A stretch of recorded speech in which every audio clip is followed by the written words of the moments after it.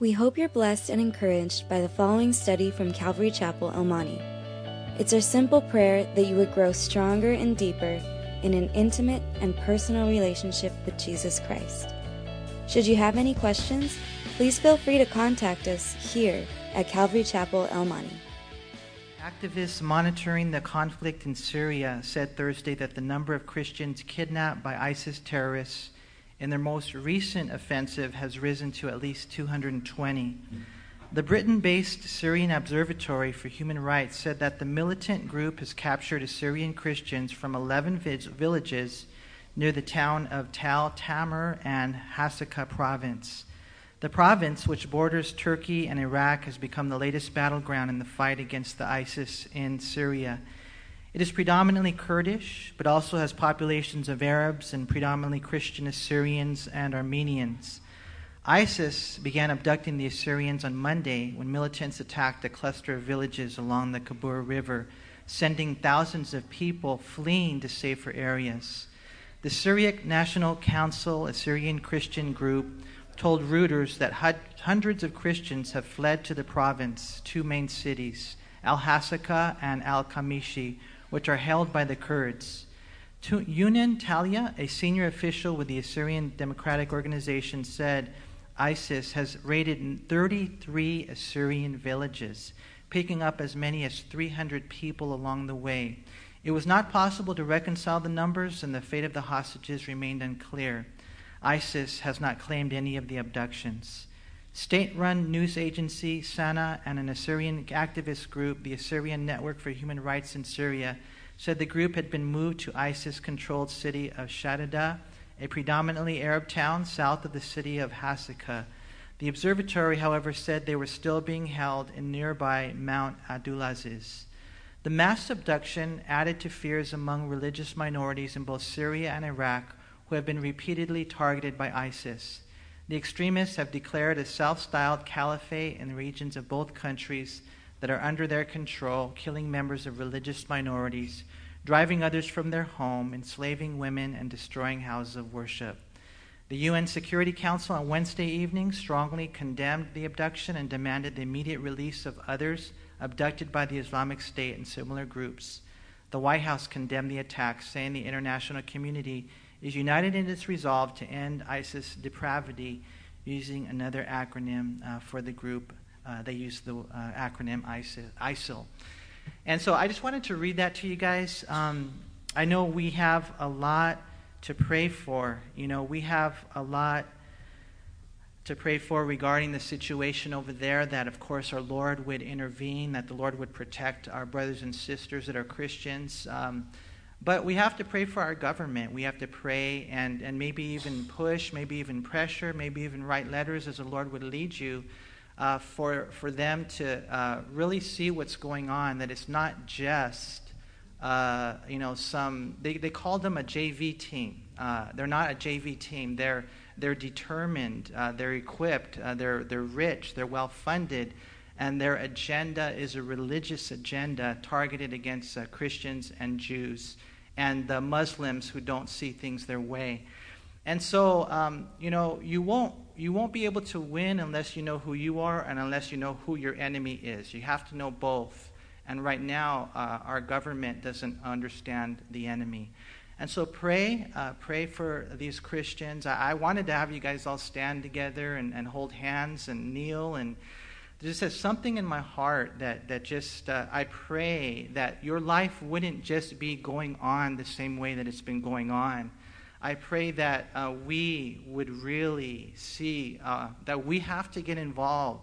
We can't just live our own life because, not just for the fact that, it's killing people and they're crucifying Christians, I mean, you name it. But also because of the fact that it will continue to spread unless something happens. And so, just a lot of things going on. I really pray that something in your life is different as a result of this. And the primary thing I'm thinking right now is, number one, prayer, and number two, action. Lord, what do we do now? What can we do to maybe push our government to not just, say, oh, we don't like what they did, but to really go in there somehow, some way, and protect the innocent people. And so, if you have a Bible today, let's open up to 1 Chronicles 28. Maybe the Lord will lay it on your hearts to start prayer meetings and really, really keep this in prayer. But tonight we're in 1 Chronicles 28, and Lord willing, we'll finish the book. Maybe not. But what it is David is about to die, and he's giving final instructions to the people as well as to his son Solomon.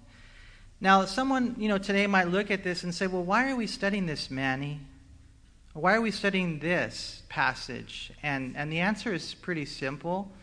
All Scripture is given by inspiration of God and is profitable. That's what the Bible says. From Genesis to Revelation, we know, of course, that when Jesus was on earth, when Paul wrote that, they had clearly, Genesis to Malachi. But then Jesus established the New Testament, so we have Matthew to Revelation. And so we need to know the whole Bible. And that's why when you come to Calvary Chapel, you're going to find that, the pastor should be teaching through the Bible Sundays during the week. When you go to your 50-plus study on Saturday, you guys are going to go, right? All of you who are 50-plus, I'm almost there. There's going to be a Bible study that through the Bible. When you go to the youth study, they're teaching through the Bible. You go to the young adults, they're teaching through the Bible. You go to the women, they're teaching the Bible. The men, they're teaching the Bible. We're encouraging you to read your Bible all your life because it's the full counsel of God that we need. Otherwise, what ends up happening is we become weird and we'll major on the minors. We need the full counsel of God. The best commentary on the Bible is the Bible. And so here we are, and we're like, well, okay, we're going to learn about, David writing to, speaking to Solomon and speaking to the leaders, and what does it have to do with me? And I think you're going to see a lot of principles here. We're not building a temple physically, so to speak, but we are building. In one sense, you're even building up your own life. Jude, he says, build yourselves up in your most holy faith. In one sense, you're building up your spouse, and prayerfully you're not tearing them down. We're building up our kids. We're building up a local congregation here. We're building. Jesus is using people because he said, I will build my church, and the gates of Hades will not prevail against it. And so, there is principles here. There are building principles here. And anytime you study the Bible, man, let me tell you, it could be in the book of Leviticus, and you're like, I don't get it. But all you have to do is study the significance of those things, or maybe the Psalms, or maybe Ecclesiastes, Song of Solomon. It doesn't matter. The Lord will teach us if we're willing to be taught. And I think that it's profitable, because tonight we're going to see David, a really cool story of what he does and what he says before he passes on. Look what we read here, and we pick it up in verse 11 of 1 Chronicles 28. It says, and then David gave his son Solomon the plans for the vestibule, its houses, its treasuries, its upper chambers, its inner chambers, and the place of the mercy seat. If you remember, David wanted to build the temple himself. God said, no, you're a man of blood, but your son Solomon will build the temple. And so David did, everything he could other than build it himself. He got all the gold we're going to see later, the silver. He organized even the structure in the Levitical priesthood. He got the workers. He even got the blueprints. He actually got the blueprints we're going to see from God. And what he does is he gives this, it says right there in verse 11, then David gave his son Solomon the plans. It's cool. The vestibule. This is how you're going to do the porch. That's the entry room, or the foyer, so to speak. The inner chambers right here is probably in reference to the most holy place in the tabernacle, what later would be called the inner sanctuary. You can read that in 2 Chronicles 5:7 and 5:9. All these places, they were given to David in detail, who would then give them to Solomon. Look at verse 12, and the plans for all that he had, notice, by the Spirit. of the courts of the house of the Lord, of all the chambers all around, of the treasuries of the house of God, and of the treasuries for all the dedicated things. And I think we have a picture of Solomon's temple, if you guys want to take a look at it. Or do we? Okay, the first picture you see right there is kind of a broad view of it. From there, you can kind of see the laver where the priest would wash their feet. They would wash their hands before they would go in. And you also see the brazen altar where they would offer all the sacrifices there and the burnt offerings. And it's actually beautiful. And there you see Solomon's temple. It wasn't real big, but it was really, really expensive because of all the gold that was involved. Let's move on to the next picture. Okay, and there you can see some of the levels within the temple. If you go to the very next one. I don't know if you guys can see it that well from where you are. Maybe the TV show it better. But you'll see multiple tables for the showbread. And this is interesting to me because when you study the tabernacle, it was a pattern given to Moses from God. I don't know if you knew this or not, but the temple was too. And so, have you guys ever studied the tabernacle? How many of you have studied the tabernacle and know the symbolic meaning of it? If you haven't, I encourage you to get a DVD we have back there. It's a really cool DVD, and it shows you the significance of it. Just the symbolism of it is amazing. You know, so we acknowledge that regarding the tabernacle. It's clearly identified as being a pattern given to Moses from God. But I don't know if you ever knew that about the temple, that the temple was as well. And that's why when you get into the multiple tables and the multiple lampstands and the altar of incense, and we're going to see later, when you go into the most holy place, you'll see the Ark of the Covenant, and you see not only the two cherubim upon the lid, but you're going to see the two cherub that are literally from wall to wall. That's how huge they are in the most holy place. And so it's cool when you look at it. It was beautiful, gold everywhere. And what we find is that this is what David received. These are the plans that David received to give to his son Solomon in order to build this, we're going to see later, for the glory of God. Now again, look at verse 12. It says, "And the plans for all that he had by the Spirit." Now, so apparently it was a temple not designed by David. It was designed by God. That somehow the Holy Spirit revealed it to him. There are some people who even say God wrote it and gave it to him, kind of like God did with the Ten Commandments. And we're not 100% sure on that. We know Jeremiah said this. David obtained these plans by the Spirit, the same way God gave Moses the plans for the tabernacle. And you can read that in Exodus chapters 25 through 30. One commentator says the same thing. It says the plans of the temple were directly revealed to David by the inspiration of the Holy Spirit, even as those for the tabernacle that preceded it had been given to Moses. As a matter of fact, go down to verse 19. Look what it says. It says, "All this," said David, "the Lord made me understand in writing by his hand upon me all the works of these plans." And so verse 12 says that he had by the Spirit these plans.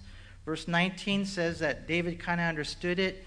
Perhaps as he's writing, it's maybe possible that in one sense the way that God moved the writers to write the Bible, inspired them, 100% man, 100% God, that's what was happening when David was putting together the blueprints for the temple. And so if that's the case, I do encourage you to study the temple out. Study all the symbolism, and you're going to get so blessed by that, you know. But in looking at that, what we find is it makes me want to get a little closer in that sense. And God can do this. I don't think that we can necessarily say that Pilgrim's Progress is the same, but have you guys ever heard of that book, Pilgrim's Progress? How many of you here have read that book? Pilgrim's Progress. How many of you here are pilgrims? You're not progressing, huh?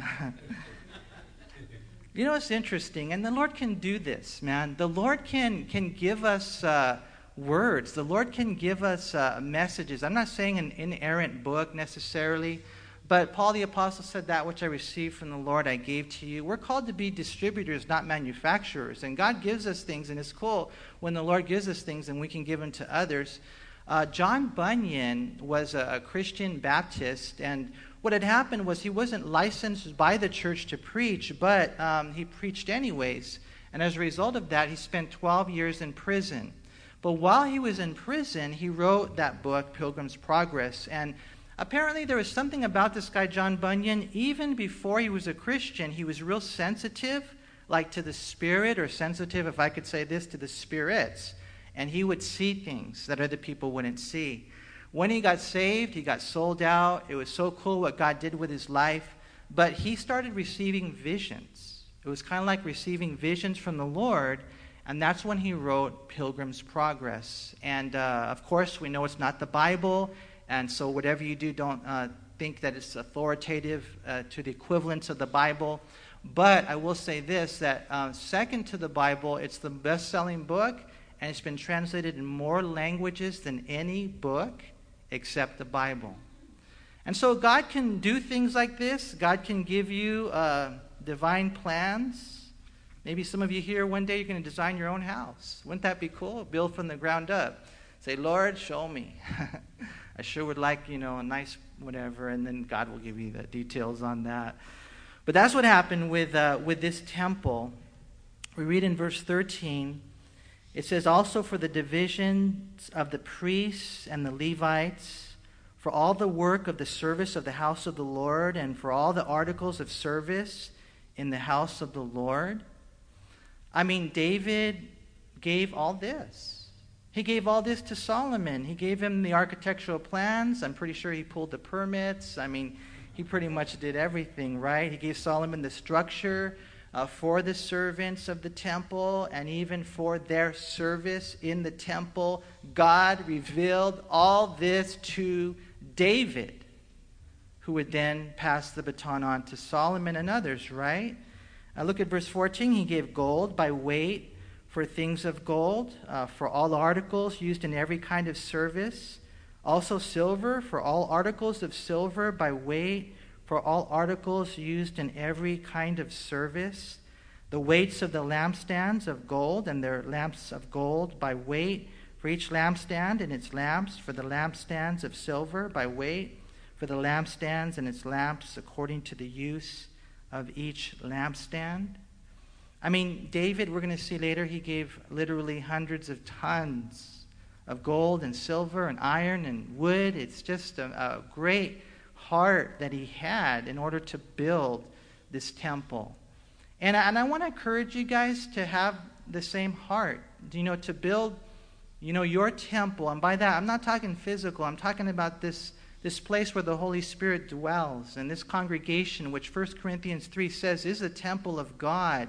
1 Corinthians 6 says that the individual is a temple of God, but this is a temple of God, and we're building.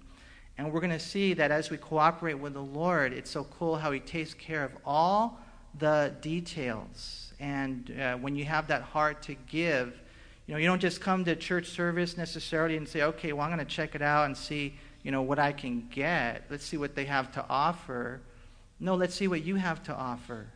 As we all have that heart, God's going to do a good work here, right? And he has been. It's so beautiful to see. Look at verse 16. And by weight he gave gold for the tables of the showbread for each table, and silver for the tables of silver. Now, do you guys remember the tabernacle? How many tables were in the tabernacle? There was just one, right? But in Solomon's temple, there were 10. And so we see God doing a work in one sense, and I know this isn't necessarily the way you would see it in a literal sense, but in one sense, this was growing. It would not just be Israel. Israel was growing, and then the nations of the world would come to this temple. And so we read in verse 17, also pure gold for the forks, the basins, the pitchers of pure gold, and the golden bowls. He gave gold by weight for every bowl and for the silver bowls. silver by weight for every bowl, and refined gold by weight for the altar of incense and for the construction of the chariot, that is, the gold cherubim that spread their wings and overshadowed the ark of the covenant of the Lord. Just out of curiosity, how many of you here have silver utensils at home that you guys use? Not that many. We are poor, huh? Can you imagine having gold?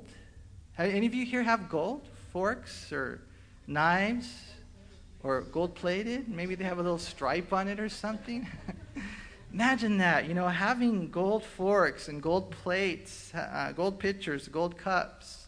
I mean, I have styrofoam. It's just funny, man, right? Maybe silver, but imagine having gold. And David here, it's just so cool to see how the Lord said, this is what I want. And we're going to see later, it emphasizes that fact even more, just how he gave to the Lord. Just gave to the Lord with all of his heart, And God would do a work through that heart of giving. As a side note, about 400 years later, maybe you're familiar with the story in Daniel chapter 5, when we read about the Babylonians, because we know they would conquer the southern kingdom of Judah, and they would carry all these things away to Babylon. You guys remember that? And then you read in Daniel 5, it says, Belshazzar the king made a great feast for 1,000 of his lords and drank wine in the presence of the 1,000.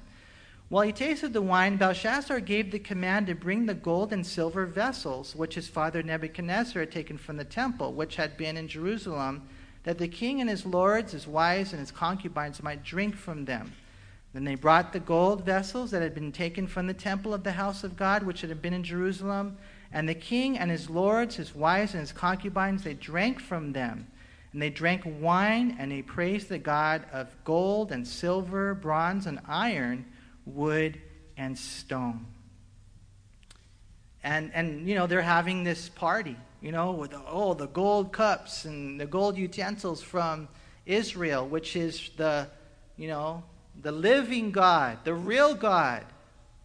They thought they can party. They thought they could do whatever they want with it. It was kind of like the final straw. So what ended up happening was there appeared the hand. You guys remember this? A hand that started writing on the wall, Mene, Tekel, Upharsin. They didn't understand what it meant, but we know that the king's grandson, he was shaking in his knees were knocking. That's what the Bible says. He got sobered up real quick, right? And then they said, well, Daniel can interpret it. And then Daniel came and he said, you guys are so wrong. You should know by now. You should know better. Why would you do such an ugly thing? Why? You know better. What happened? That what had happened, God had sent that message and he said, you've been weighed in the balance and you've been found wanting. And so God says, I'm going to take the kingdom from you. And all the wonderful privileges that, in one sense had been given to them by God, people can forfeit. And so I'll just throw this out there to you guys just as not to condemn you, not to freak you out, but as a loving word of warning. Thank God for his grace. He forgives us of our sins. I thank God that he is long-suffering and patient with us. But if you're here today and you're like, I don't care, eyes wide open, you're going to continue in your obstinacy and rebellion, then let me tell you something. God will deal with you. So we don't want to go into sin with eyes wide open. We don't want to be that type of person. That's where, Belshazzar was. I pray that we would have a healthy fear of God. Thank God for his grace and his forgiveness. But, like I always tell people, we use it, but we don't abuse it. God's a holy God. And if there's anything in your life that's not right, surrender it to the Lord. Surrender 100% to the Lord, right? Because these are vessels that were supposed to be, set apart for the Lord. And if I could say it this way, I hope you guys know that you're a vessel that's supposed to be set apart to the Lord. You are. I mean, it's no longer spoons and forks and knives and all that kind of stuff. It's people. You're sanctified. You're set apart for the Lord. And you should not be used for any other god, so to speak. And so back in 1 Chronicles in verse 18, they had refined gold by weight for the altar of incense and for the construction of the chariot, that is the gold cherubim that spread their wings and overshadowed the ark of the covenant of the Lord. You know, and we read about the refined gold right here for the altar of incense. And you guys know what the altar of incense was, right? That would go in there and they would offer the incense, and then the aroma would rise. And that was symbolic of prayer. And when you read Revelation chapter 8, that's what it says. It says the incense, it goes and it rises before the Lord, and He hears our prayers. One thing about prayer that I will say just blows me away is that we can all be praying and God hears us as if we were the only one praying. That's an awesome God. That's the God that we serve. And when we offer that incense and it rises into His nostrils, in Revelation chapter 8 is kind of cool, because then all of a sudden like lightnings and earthquakes were then taking place on planet Earth, because God hears your prayers and you know, things happen. I thank God for little Eric. I'm praying for him. And we got to continue to pray that the Lord will be with him and, you know, the family. You know, this is one of those times, like we're talking about this thing going on over there in ISIS and Syria and Libya and Iraq. And just think about these people that are not only the ones that have been killed, but the ones that have been disheveled and thrust out of their home, and they're fleeing and they're still afraid. I mean, we got to pray for them. We got to pray for Eric. Thank God that, you know, they found a match, but there's still a lot to pray for, because, you know, that I don't know how the little Aaron is, but he's got to go through that, and now Eric has to go through that, and mom and dad are going through that, and we got to let our prayers rise as incense before God on their behalf. And then God will hear our cries. You know, I could understand the refined gold for the altar of incense. To me, prayer is so important. But I don't know. Look what it says right here. It says, and refined gold, verse 8, by weight for the altar of incense and for the construction of the chariot. And you're like, what's up with that? God has a chariot in the temple? And the answer is yes and no. You guys know what a chariot is, right? A chariot was the old version of a modern-day tank. I mean, it was where, in one sense, you know, you fought, you rode, you traveled for that purpose. And what we believe that this is symbolic of, because it explains it in verse 18, that is the gold cherubim that spread their wings and overshadowed the ark of the covenant of the Lord. You see, what the chariot is the cherub, and it's kind of cool, because here's where you put the Bible passages together. In 2 Samuel 22 verse 11, it says, "He, the Lord, rode upon a cherub and flew, and he was seen upon the wings of the wind." We see the same thing in Psalm 18:10. So the Lord flew, he traveled kind of like from heaven to earth on the wings of a cherub. Now, I know it might sound, I don't know how you feel about that, but imagine what, you know, life was like before airplanes were invented. You know, the different modes of transportation. You could walk, right? You could run for a little bit. You know, maybe you get on a horse, a donkey, but imagine when you could fly. And in one sense, that was the Old Testament version of air travel. And there you have someone, and you read the Bible, and it's so cool. As a matter of fact, go over to 2 Samuel 22.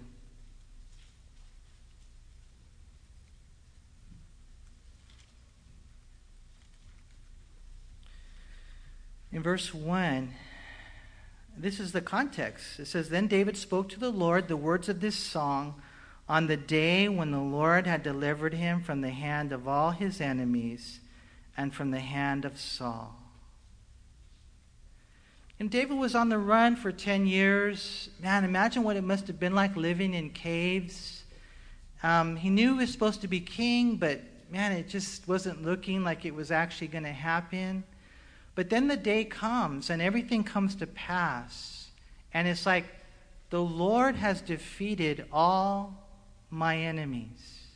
Now, I don't know about you, but for me, I think more along the lines of the day that I die or the day that I get raptured. I think more along those lines. When I look back, and I'm going to be blown away about how the Lord defeated all my enemies.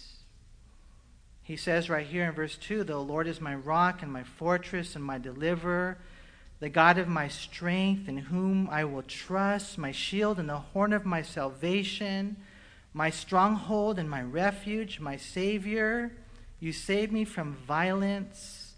And here it is, "I will call upon the Lord, who is worthy to be praised. So shall I be saved from my enemies." You know what I do when people start coming against me? I don't go to them. I pray. I just start praying, crying out to God. Say, "Lord, you be my defense. Lord, you be my strong tower. Lord, you protect this church from anyone or anything that would come against us." See, that's what we're supposed to do. We cry out to the Lord. In verse 5, "When the waves of death surrounded me, the floods of ungodliness made me afraid. The sorrows of Sheol surrounded me. The snares of death confronted me." Here it is again. "In my distress, I called upon the Lord and cried out to my God, and he heard my voice from his temple, and my cry entered his ears." And then, watch what happens. "Then the earth shook and trembled. The foundations of heaven quaked and were shaken because he was angry. Smoke went up from his nostrils and devouring fire from his mouth. Coals were kindled by it. He bowed the heavens also and came down with darkness under his feet. He rode," here it is, "he rode upon a cherub and flew, and he was seen upon the wings of the wind." And what we find in the Bible, there's a couple of times where it talks about the Lord flying on the wings of a cherub, is that he came to rescue us. And so now we're looking at the symbolism of the tabernacle, and then we look at the symbolism of the temple. And the temple has that addition that there's two huge cherubs there in the most holy place. Their wings touch each other, and then the other wings touch the walls. And God is saying, there's another message I want to tell you. That if you cry out to me, I will come to you swiftly, riding on the wings of a cherub.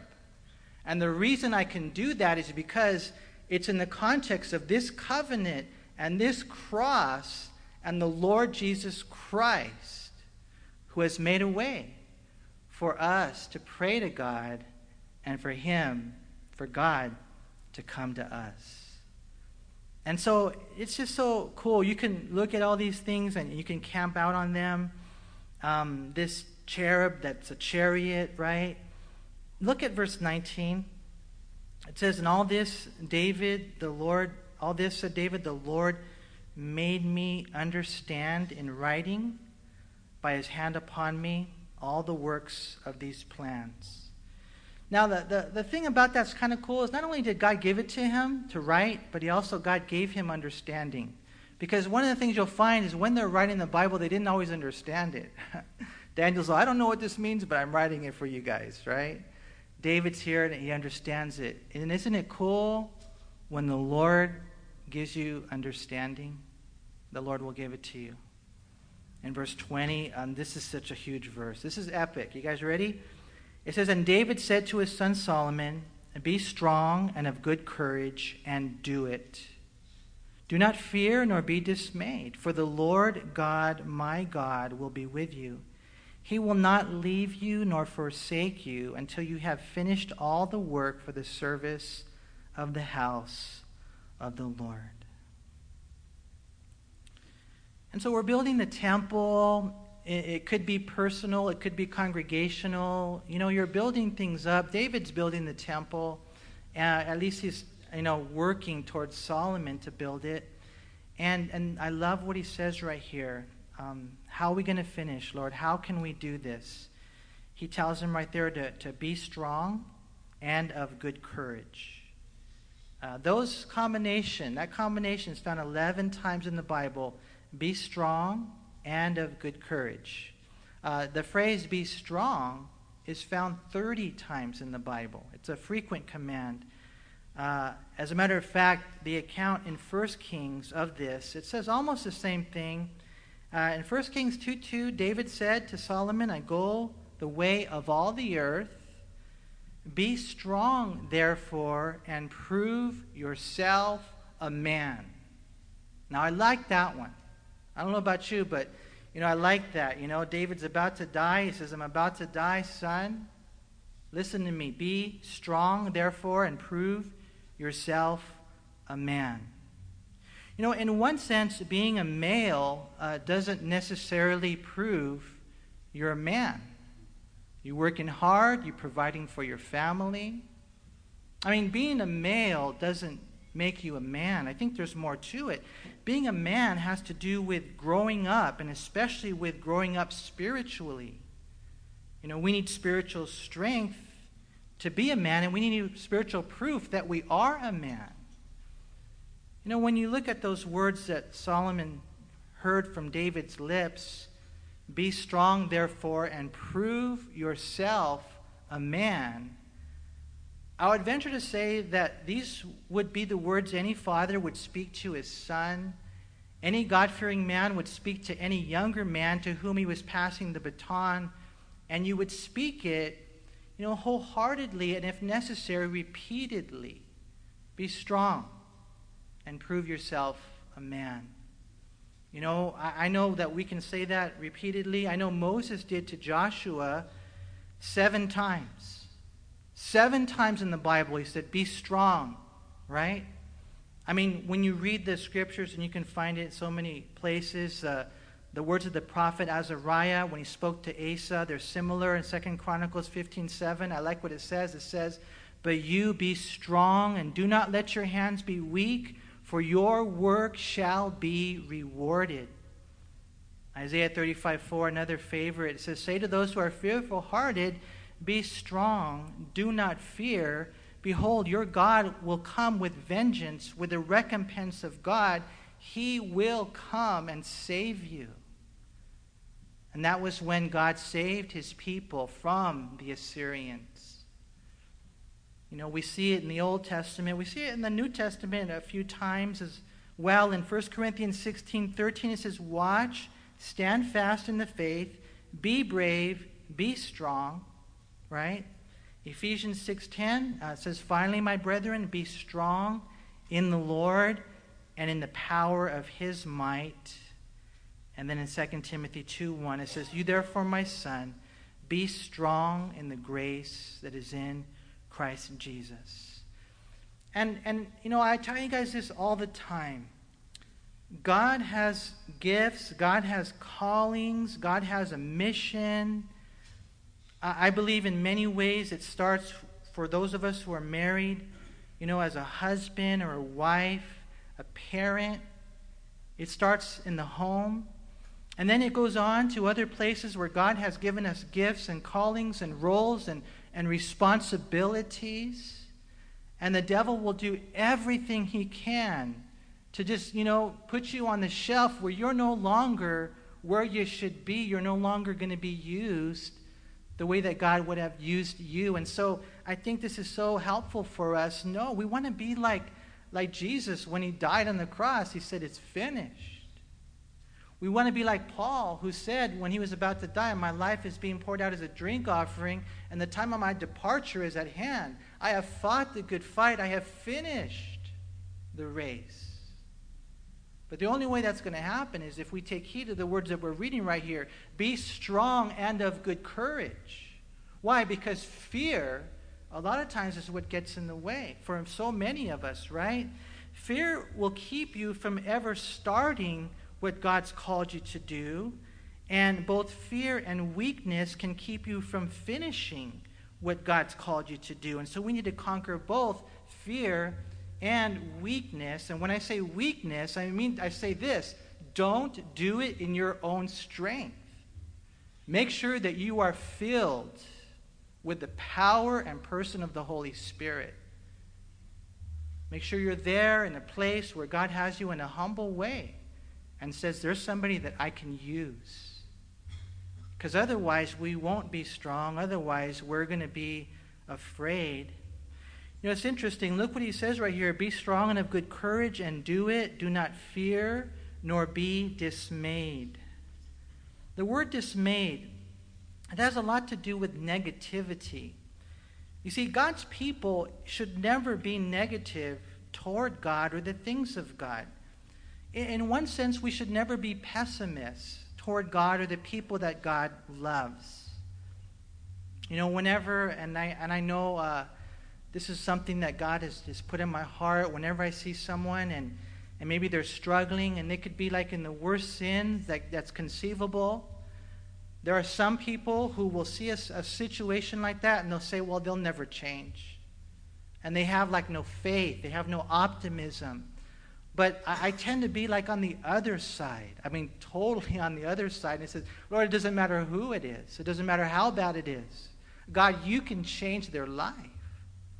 Now, of course, I know they have a responsibility, but Lord, will you intervene and just really meddle with the middle so that they would be reached? We can't be a people who are dismayed, a negative people, a pessimist people. No, God is able, right? We need to be strong, courageous. It says here, do it. Don't fear or fret. Why not? Davis tells us why we don't have to be afraid. It says right here, for the Lord God, my God, will be with you. He will not leave you nor forsake you until you have finished all the work for the service of the house of the Lord. And that's why we don't have to be afraid, huh? We don't have to be afraid. You know, in a church, you know, being given so much grace to be a pastor. You know, earlier when Henry was talking about how it's okay to have fun, I thought that is so true. It's okay to laugh. That's why God makes us ticklish, right? I mean, there's no other reason. How many of you guys tortured your kids and you tickled them when they were younger? That was fun, huh? I mean, God is so cool, and he has a sense of humor, even that he would allow someone like me to be a pastor. You know, a lot of people will say, well, he shouldn't be a pastor. I agree with you. But, you know, God's so gracious. But, you know, in seeing the situations that you see as a pastor, there's a lot of things you could be afraid of. There's a lot of situations that they kind of have the potential to strike fear in your heart whenever you get your eyes off the Lord. But as you get your eyes back on the Lord, and yeah, the winds and the waves and opposition and things are happening, you know, that's where your eyes belong. And he will strengthen you to walk on water. And he will give you the victory. Because the truth is, God really is with you, and he will never leave you nor forsake you. That's what we read right here in the scriptures. He will not forsake you. The word leave in the Hebrew, it means he won't drop you or let go of you or abandon you. Like God would never fumble, so to speak, you know. He would never drop you, let go of you, or abandon you. The word forsake, it means he won't reject you. He won't even neglect you. The Hebrew word communicates that God will never leave us or leave us behind or even leave us alone. Never. So we never need to be afraid. And that's what David's trying to tell Solomon. Man, I want you to do this work. And so Solomon, be strong, of good courage, because my God, he's with you, man, and he will never leave you nor forsake you. Not until, he says right here, you finish the work for the service of the house of the Lord. And I believe that that's in reference to the fact that none of us, as Christians, as we're abiding in Jesus Christ, we're not going to die, so to speak, until we're done. Like Paul said, I'm done and now I'm going to die. It's kind of like you're going to finish the work, right, that I've called you to do.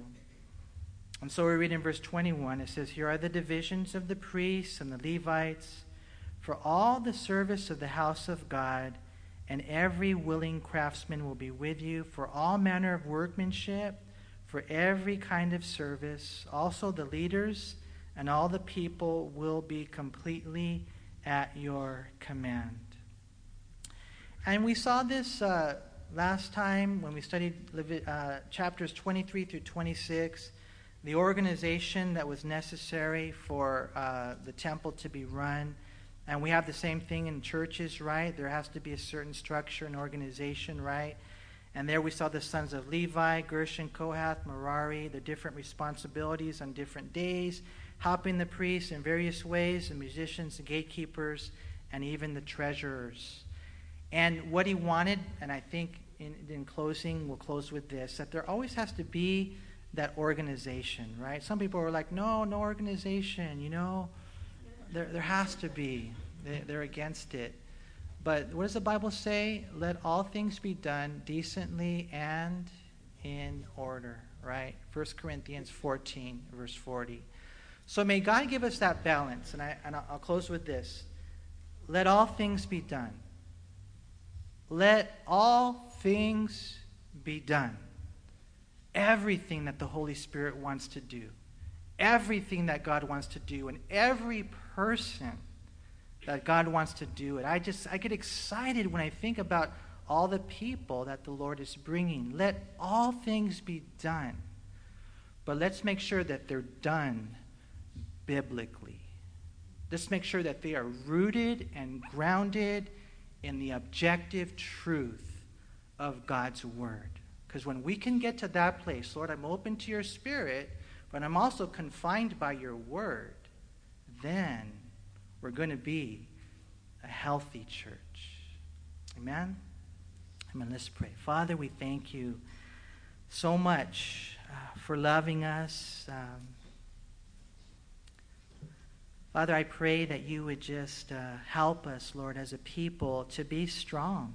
Lord, I do believe that in one sense it's a choice that we would make to live our life in alignment with your word, to live our life, Lord, where we're not dependent upon our own strength. Lord, so help us to be strong. Help us, Lord God, to be courageous. And so that, Lord, whatever it is that you called us to do in this life, Lord, that we would be able to one day be able to say, as we are ready to go on, or if you rapture us, Lord, even then, I don't know if we're going to have time to say it, but I finished the work that God gave me to do. Because I know, Lord, if we can say that, then we'll also be able to say, and I think we'll hear those words, well done, good and faithful servant. Lord, I just pray for your beautiful people that are here tonight. And Lord, just in case, I don't know, Lord, but if there is anyone here today who may be struggling, or, I don't know, the enemy's beating them up, God, encourage them.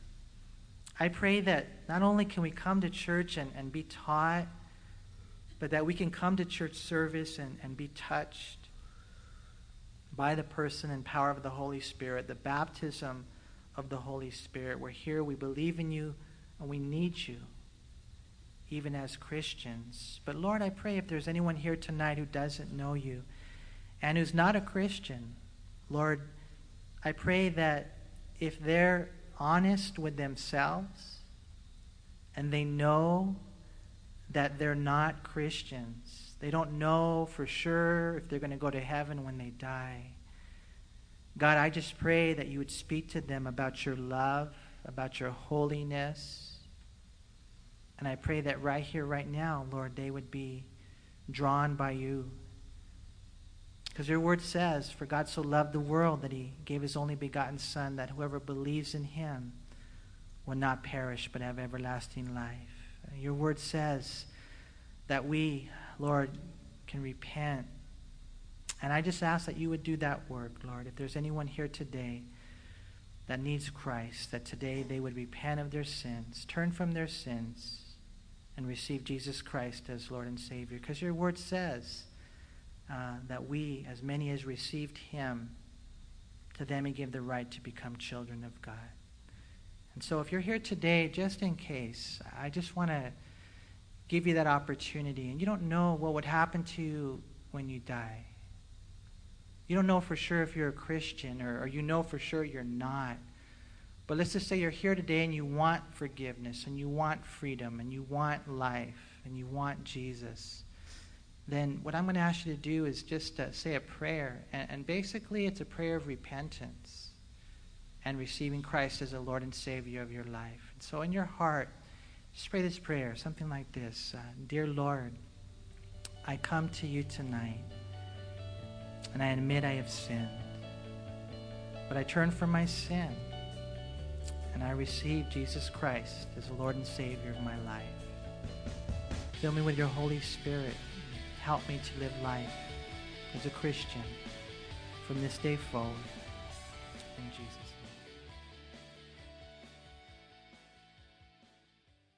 We hope you were encouraged by this study. If you have any questions, please call us at Calvary Chapel El Monte at area code 626-454-3414.